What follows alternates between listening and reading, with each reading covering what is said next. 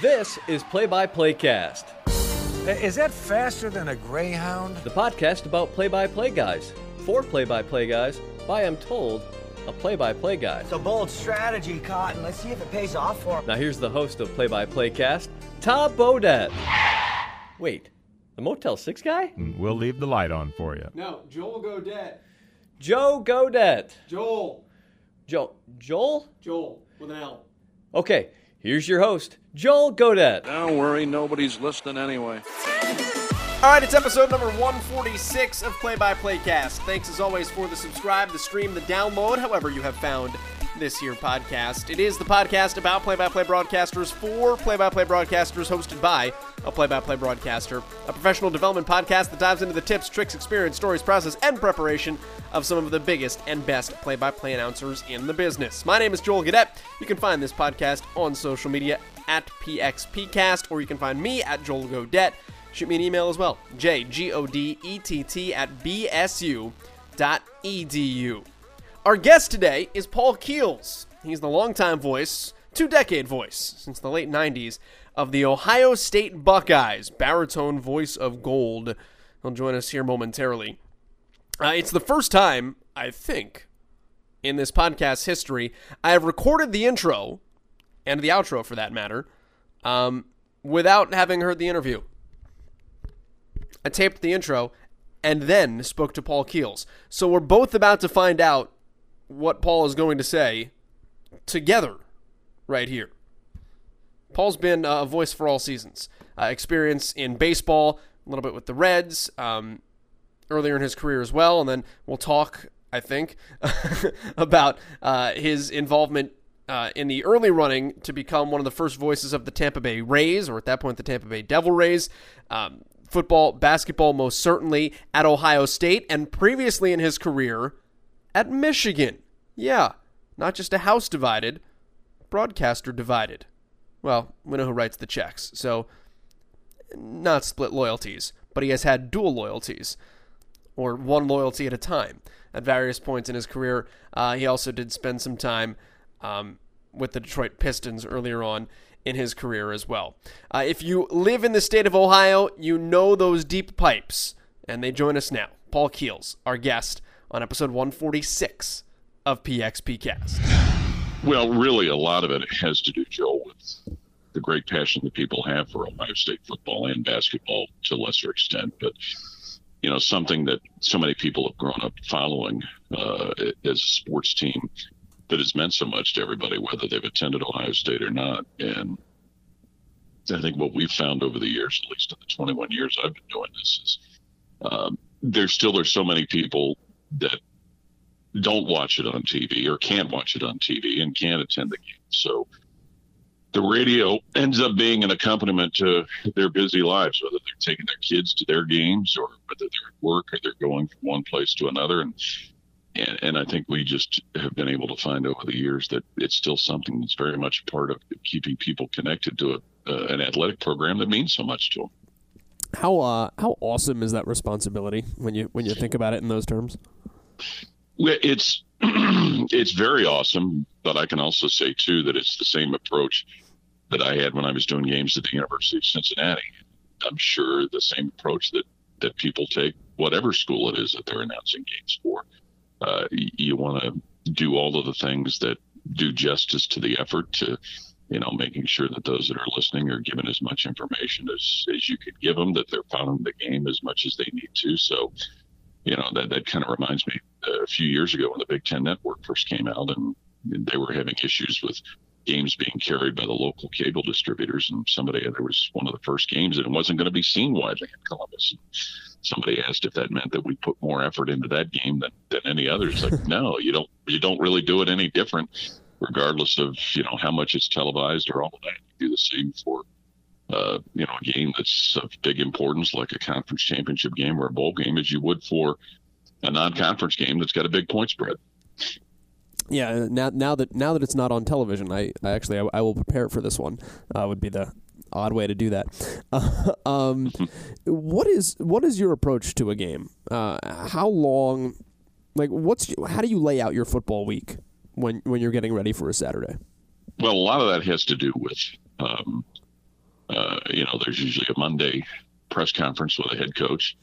And then also out of that is the time that I have to get with the head coach to record. We do little 2-minute daily shows that run Monday through Friday.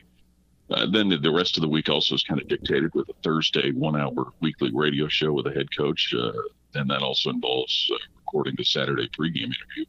But around that, then, we have a 2-hour Monday night show that airs on our network that I'm involved in with a handful of other people.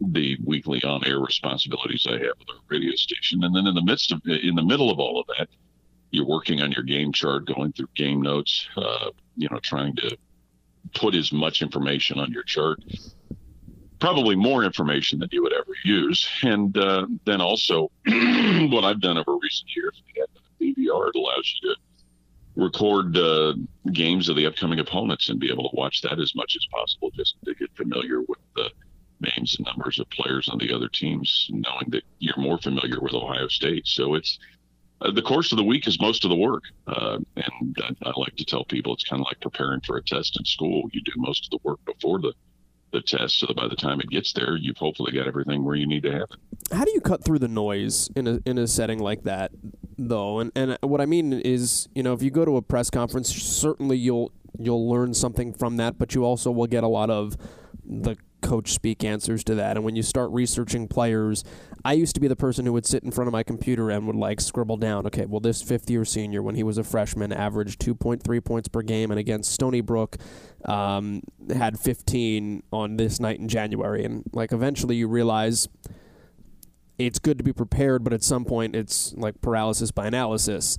What cuts through for you, and what are the most important things you need to know and find so it can narrow down just sitting there and thumbing through everything over the course of 6 days leading up?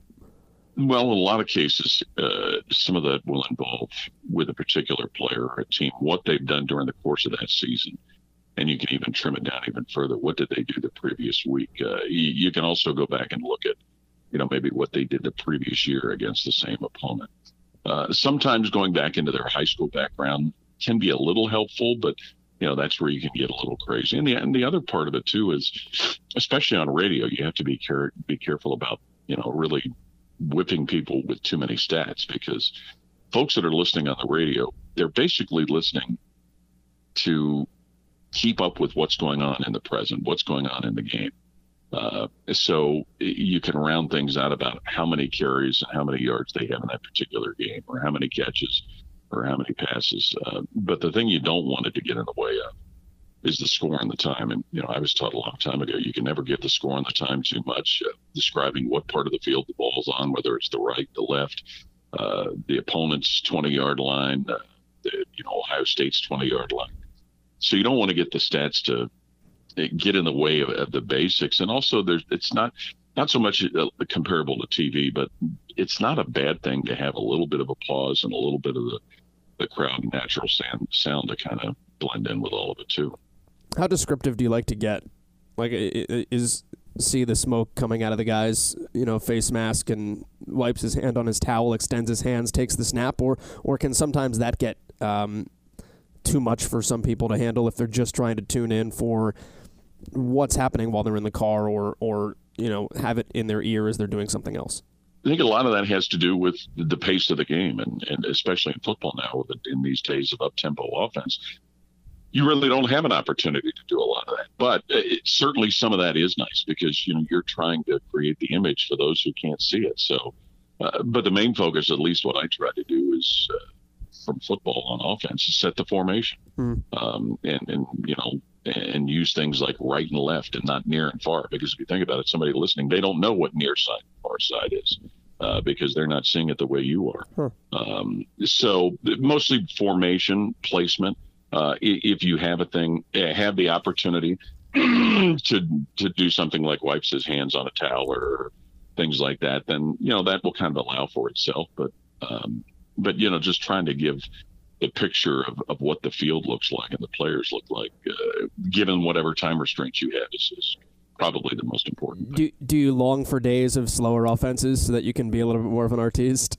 It kind of comes and goes. I mean, we'll see some of it during the course of one game. You'll see the up tempo, and then, and oftentimes in Ohio State's cases, when they've got a sizable lead in the second half, you see that slow down some. So you see a little bit of both in a particular game. I had read an article where Matt LePay was quoted talking about you, and he said that you allow someone else to do the screaming, and just that you are very tempered in the way that you approach things. And like when I listen back to my own stuff sometimes, screaming is not the right word, but like you listen to it, it's like, gosh, I got maybe too excited in that moment. Even if it's a big play, it's like I wish there would have been at least a little bit more of a levelness to it. How did you develop the ability to look at everything in a very even keel fashion so that it comes out that way as a product on air? Well, some of it just comes from the fact that you watch the game differently when you're announcing it than you do as a fan. When I'm sitting at home watching, one of my hometown teams, then it's easy to scream and yell and, want to throw things at the TV and all that. But when you're watching it while you're working, your attention and your focus is a little different. And, the thought is always make sure you're still describing it so that the people who are listening can understand what you're saying. Because I know what it's like when you listen to people when they're screaming and yelling so much, you don't know what's going on. So yes, you want to inject enthusiasm, especially when the team you're broadcasting for is playing well. And there's nothing wrong with putting some excitement in, even when an opposing team makes a truly outstanding play.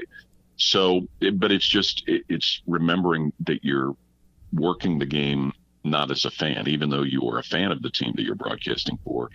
But the focus is make sure that you're addressing it so that the people that are listening can understand it, given however much emotion you may throw into it. Can you take me through your thought process on real big calls? I'm talking like national championship enders or calls that take Ohio State to the Final Four.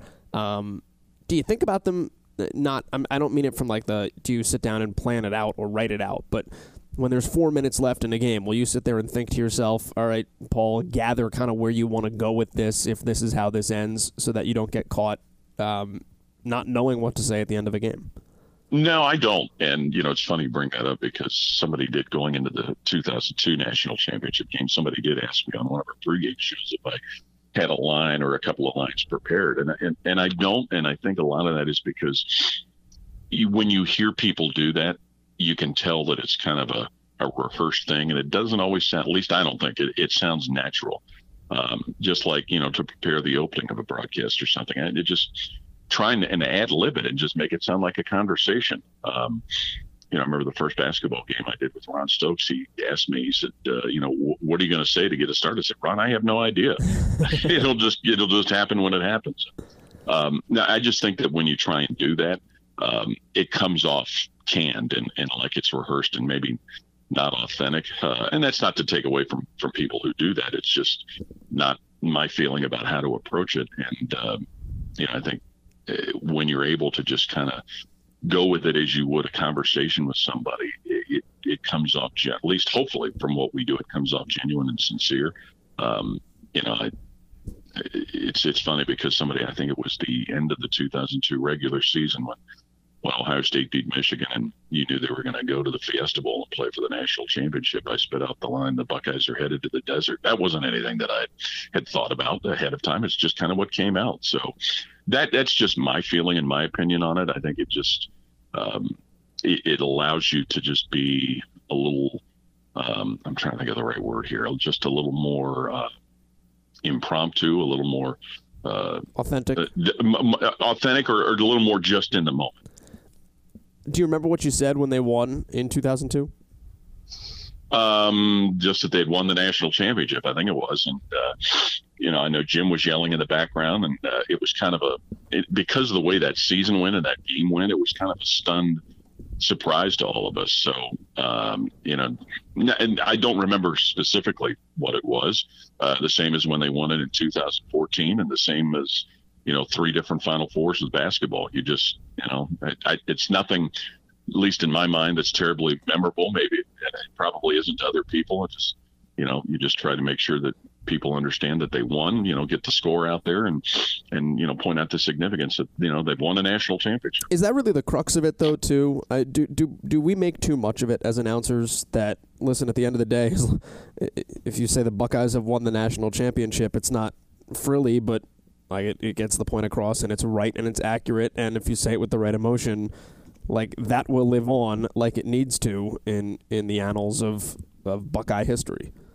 Well, I think that oftentimes when somebody is sharp enough or quick enough to come up with a catchy line that has been authentic and unique, then that kind of helps make the point even more. But yeah, you can get a little too caught up in trying to make it a catchy phrase or something like that. It's, again, it's being simplistic, especially for radio, and maybe it's the same for TV in instances like that. But, it's about what's just happened. It's kind of like the way people view officials. Good officials in most games, you don't notice. And so what you hope is, as announcers, that people are more focused on what's happened in the game and you being able to keep them up on the game and less about what you said and how you said it. Except in the final 2 minutes, because then you notice all of them nowadays. But hopefully not. I mean, you hope that what was a foul 10 minutes left to go in the game is the same as one with 2 minutes left in the game. I've read too, and I've heard you talk about the fact that you were the higher voice or the squeakier voice of those in your early years of your career. But I'm curious because I also know that you sang in high school and you did some musicals and things of that nature. How long have you sounded like this? And have you put in work and really worked to hone the instrument to get it to the point where you've got the baritone that everyone knows? Well, my response to things like that usually is your own voice doesn't sound the same to you as it does to everybody else. And I don't know if that's a physical thing, a biological thing, an auditorial thing. But, people are very flattering and complimentary in the things they say to me about the sound of my voice. But it doesn't sound that way to me. And I imagine a lot of people can kind of understand that. But I've been fortunate that people have felt that it has helped me. I back in the very early 80s when I worked in Detroit, I worked for a CBS All News radio station. That I was probably the youngest person on the on-air staff, but the guys that had voices that would make the floor rumble. And I did feel like I was the token soprano working around some of the people that I worked with back then who had a lot more experience. But have also tried to be very mindful of, you're right, your voice is your instrument and you have to take care of it. You have to, not abuse it. About 20 years ago, the first time I ever came down with laryngitis, I went to an ENT and he told me something very significant. He said, well, it's kind of like a baseball pitcher with his arm. You have to rest it. It's something that, yes, it's your livelihood and all of that, but you can't over abuse it. And it was interesting. He said the people that they deal with laryngitis and vocal problems more than anybody are school teachers because of how much they're talking in front of a class. So that's always been something that stuck with me in the last 20 years. It helps when you live by yourself and there's not anybody else in your house with you for most of the time that you don't have to talk with.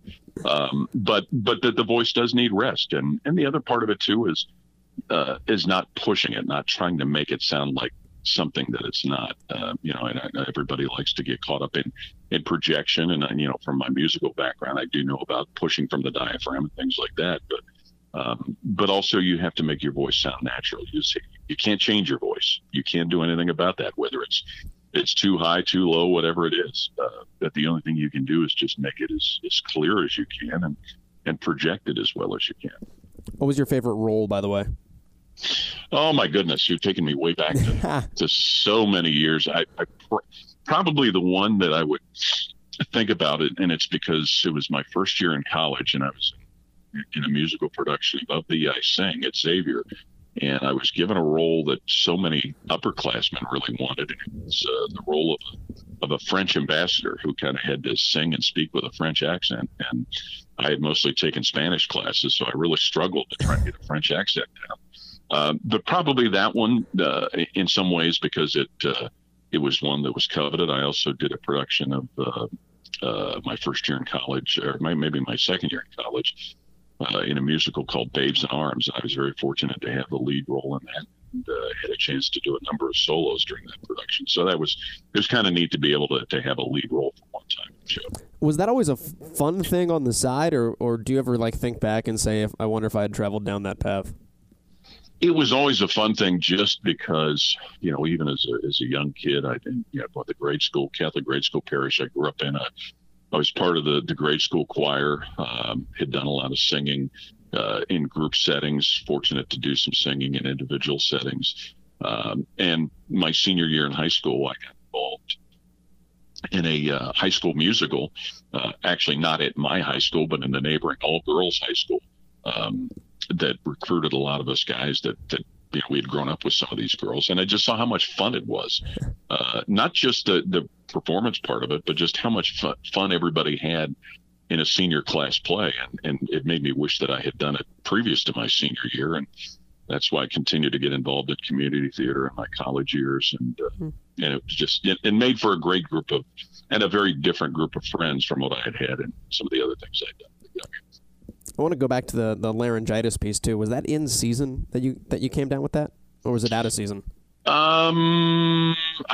know what? I think it was out of season. Okay. So it wasn't but I have, had a couple of different times, and actually this past football season I had an issue in one particular weekend, just with kind of a allergy flare up that kind of creates for a little,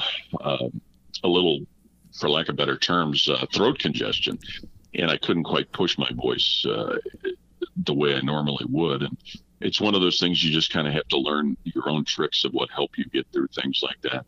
I'm very fortunate to have a membership in the downtown YMCA in Columbus, and they've got a steam room that whenever I get the indication that something's kind of going that way, I spend more time in the steam room.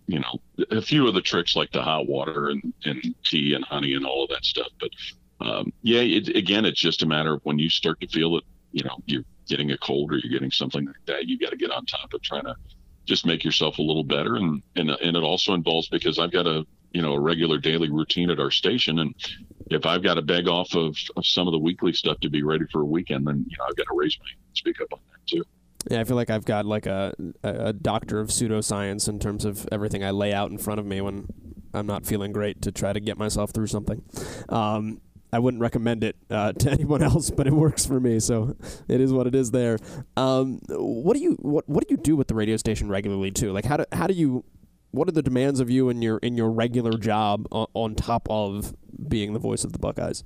Well, outside of the game schedule and travel for football and basketball and everything, and our station is an all-sports radio station. So we have, during the course of the day, top-of-the-hour sports updates. So I'm involved in doing those during afternoon drive time, as well as sports updates that we do for our statewide news service, the Ohio News Network. So that is a majority of the Monday through Friday obligation that I have. And that's my involvement once basketball is over until football starts. And so it does involve being at the radio station every day for the most part. And it does, when you get into football and basketball schedule, it does add to your workload a little bit. But that's kind of part of the agreement I made when I came to work there was, not just to do the football and basketball stuff and the coaches shows, but also to be a part of the everyday programming. Have you ever thought, especially as the industry has evolved as well, the idea of what are the other things to do to make yourself more valuable in essence to an employer? I guess, I don't know. I feel like particularly recently when you start getting into more multimedia things and lots of different avenues for content. How have you approached that in terms of still staying on, I guess, the most cutting edge you can be of the media side of things? Well, I've been fortunate in that I've really not been asked to do an awful lot regarding the social media things that become the additional responsibilities. I do a little bit on Twitter, but it's not something that I've been asked to do or encouraged to do. It's just something I've done on my own. I'm fortunate enough that they allow me that most of my responsibility is the on-air part, whether it's the football and basketball games or doing the sports updates. That's nice.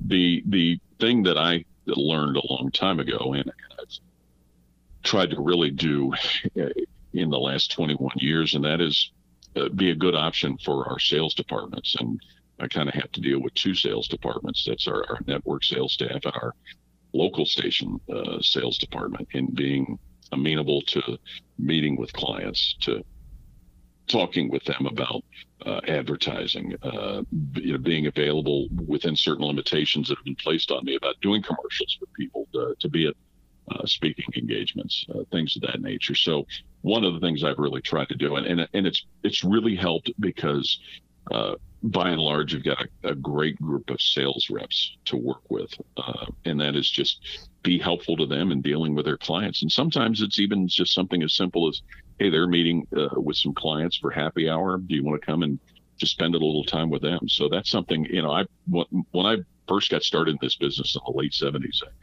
I saw how great it was to see some of these salespeople interact with their clients. I also had a different perspective of it, because my father's company at times was an advertiser with different stations that I worked for. And sometimes his company was not an advertiser with stations I worked for, because even though I worked there, it wasn't something that was a fit for his business.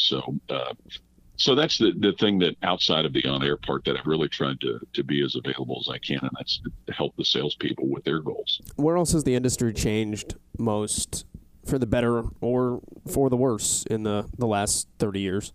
I think the biggest change in this industry is the fact that you have fewer and fewer competitor stations. And what I mean by that is, so many of these companies now own multiple stations in the same market, so you don't have the competition that, and a lot of this came from maybe because of getting started working in the news end of things, when there were so many stations that had news departments of more than a couple of people.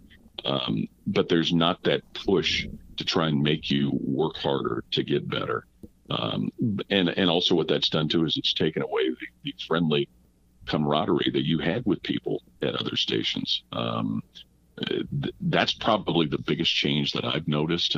There just aren't the expansive number of people that can get into this business and can do the same type of things, and that you can listen to as a competitor, learn something from, but also where you can share some experiences with people that are in competitive stations.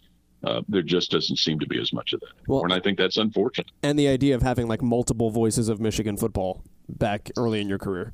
Well, that was something, and if you think back to it, Iowa did the same thing for a number of years. Oh, yeah. Even with Ohio State, there were multi agreements with more than one broadcast company.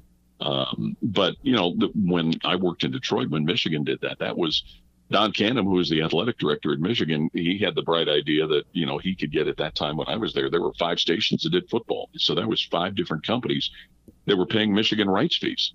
But it also, there were a number of different people who gave Michigan coverage, people that you got to know who did kind of the same thing. They did it differently, but you had great experiences being around those people. But that's where I think, just because you don't have as many stations that in a particular market that have as many different people doing things, that for a listening audience, that takes away options for them. What's one thing you've not called yet in your career that you want to call? Oh, that's a good question. I've never done hockey, but I don't know the sport well enough to do it. I've substituted as a PA announcer for hockey games. I was going to say, so if Bobby Mack got sick, there would be a slow jump. I couldn't bluff my way through that. No. I've had I guess I would say, ever to do a World Series, even though my baseball experience has been somewhat limited. But growing up in a baseball town and having been a lifelong Reds fan, especially during the days of the Big Red Machine, that would certainly seem to be something that would be an awful lot of fun. Having the chance to do a couple of Rose Bowls now has been an exciting thing. To do a national championship game in basketball was a very exciting experience in 2007. So I look more at it as being fortunate to do the things that I've done rather than what's out there that I haven't had a chance to do. Well, I wanted to dovetail off of that, though, because I know, and you've talked about being involved in the pursuit of the Rays job, or the Devil Rays job, back when they first started in 1998, back before you were at Ohio State.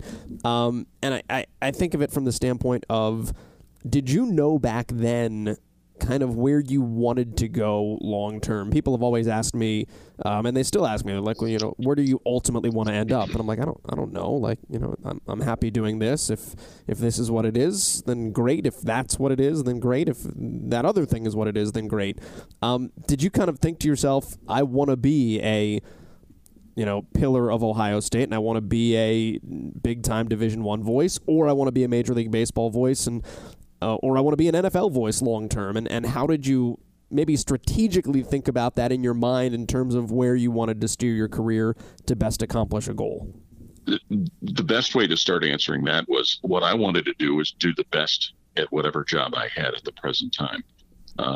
It wasn't, looking for one specific thing or another. Now, there was a period of time, excuse me, in the mid to late 80s, after I left Detroit and before I got back to Cincinnati the second time, that I wasn't able to have the opportunity to be a play-by-play announcer for a particular team. And so that was something that I always wanted to do. And I was very fortunate in 1989 when I was hired to come back to Cincinnati to do games for the University of Cincinnati. And then after 3 years, the station I was at gave up the rights. There were 2 years that I wasn't able to do the games because of the situation that involved where the rights went to. So my thought always was I wanted to be involved in things wherever it was.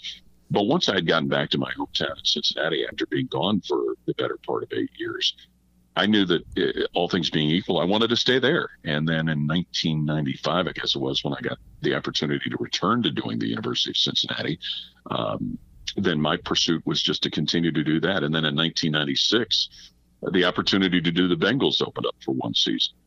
So I did the Bengals as well as the University of Cincinnati. The Bengals contract with WLW ended after that. So my opportunity was lost. And after that, and because of the company's affiliation with the radio station in Tampa that had the rights for the Devil Rays as they were coming into existence, that created the opportunity to interview for that. Gotcha. And to be able to, be one of the final four for the two jobs that were being offered. So it wasn't that, I think everybody who grows up around a baseball team and understands the great romanticism of baseball and radio, you hope that that's an opportunity. But, I had not taken the route of going through minor league baseball, so I knew the chances were iffy. There had been a brief discussion years before that with the San Diego Padres for an opening that they had, and I had done some fill-in baseball work. But basically my approach was just do the best at whatever it was you had. And the Ohio State thing was something that came out of the blue. I did not know the job was going to become open. I was contacted by somebody that I knew from the late 70s about it. And so it wasn't something that I ever had on my radar. I was just going to work at doing the best at the job that I had at the present time. And then that puts you in the right position, obviously, when the right opportunity comes along as well, when you live in the present. Well, and I think sometimes what you have to be careful about is if you're constantly looking at what's next and you're constantly looking at other jobs, it maybe doesn't do the best service to the job you have at the present time. And Yep. And the other thing is that it may not necessarily be the best thing in the world as far as a reflection upon your employers. Yeah, true. You've worked in all of those stops, though. You've worked with some very interesting characters, colorful characters from a coaching standpoint, be it, Jim Tressel or Bob Huggins or most recently Urban Meyer. What do you learn? Like, how does working with men like that make you a better broadcaster? And I guess I particularly, most recently, working with someone like Urban Meyer, what's different about that, or what makes you better by being around him or them? Well, they're all different in their own ways. And the most important thing is just to listen and, try and absorb as much as you can from them about their approach to a season, to a team, to players as individuals, and just kind of pick up on how they approach everything and how it ties into what goes on with their teams. And also the other thing about it too is being respectful of their time. Yep. Especially the Ohio State head football coaching position. There are so many demands on their time. You're just, and they're contractually obligated to do quite a few things with us, but it's be mindful of their time, do what you need to do. If they want to sit and chat and they want to, give you more information and more things, great. If they don't, then that's fine too. So it's, learning a little bit of how to deal with them, what the differences are in their personalities. And it's a real education, because there are some people that you learn a lot more from, some you don't, some that you realize they really enjoy doing these types of things, some that they just kind of do it because they have to do it, and some that really don't care to do it. And so it's a very educational experience. I think about, like, when I first got the Ball State job, I could sit in Pete Lembo's office, who was the football coach at the time, and we would just talk. And I was thinking about it last night in preparation for this, and I was like, I wonder how often you could sit in Urban Meyer's office and just talk about life, because of the demands on his time, and how, even though you're the voice of Ohio State, what is the access like, and how do you have to handle that and get what you need, build the relationships you need, while also being a piece in a very large machine? Well, it's very different from each person. And with Urban, it was not Urban's favorite thing to do, even though he was contractually obligated to do it. And walk in, sit down, turn the recorder, do the stuff, get done, say thanks, see you later, bye. There wasn't developing of a personal relationship. There were a few instances where there was a chance to yak a few more times other than that. But usually that was outside of the season. Probably the best personal interaction I had with him was last summer at an event in Cincinnati, and it didn't involve me having to interview or anything like that. But doing the things that we had to do were not his favorite thing to do. He would much rather be figuring out how to convert a third down play. But then there are other guys like Bob Huggins. You could sit there and talk forever and ever and ever with Bob. Sometimes, Bob, you'd have to stop him so that you could do the interview and get done. But that's just, the difference. These people. Thad Matta was very much the same way. Thad could sit and talk to you, for lengthy periods of time about things that either involved basketball or not. Chris Holtman is very similar in just how easy and forthcoming and open he is about things both on and off the record. John Cooper was fabulous about the amount of time that he gave you and the access that he gave you. It's different amongst the different people, and your relationship. Maybe one of the best examples I give was Luke Fickell in 2011. Luke was thrown into a very difficult position when he was made the head coach at Ohio State for a season, but because of having been around him, I had actually gotten to know Luke's parents through a non-working relationship. So it created a good comfort zone to deal with a guy that was dealing with a very unusual and difficult situation and handled it probably better than anybody could have, given everything that was going on with it. So it just depends on the person and how you get to know them, if you've known them before and things like that. Before I let you go, who is the most athletically related, most famous alum from Moeller High School in Cincinnati? I'd say it'd be a tie between Barry Larkin and Ken Griffey Jr., but I think Buddy Bell has to be up there near the top of the list as well. Where's Paul Keels? Oh, as far as athletics, not even on the radar. No. I mean, if you think about the people that have come out of our high school, Bob Crable, who was a great linebacker at Notre Dame, John Boehner, who was the Speaker of the House for the United States. We've been very fortunate to have some fantastic people come out of Moeller who've done a lot of great things that have not involved athletics. But, no, Paul Keels is, no, as far as athletics, nowhere up on that list. All right, that is Paul Keels joining us here on Play by Playcast. Thanks as always to Paul for joining us for what I can only presume was a fantastic conversation that, again, at the time of this recording, has not happened yet. So it went well. Find him on social media at Paul Keels. Pretty straightforward. And you can find him on the air as well for Ohio State football and men's basketball games, and 97.1 The Fan in Columbus. If you get the opportunity, drop him a line on Twitter. Let him know you caught the pod. Or if you know him, let him know you caught the pod through other channels. We always appreciate it when folks reach out and let our guests know that their time was well used and appreciated by those that were on the other end of the conversation. Also, rate and review the pod if you get an opportunity here. Stop and throw some stars and or comment our way on iTunes. We always appreciate that. And then we will see you back here next week for another episode of PXPcast. In the meantime, 7-day hiatus for us. We'll talk to you next Friday. Same bad time, same bad channel. We're out.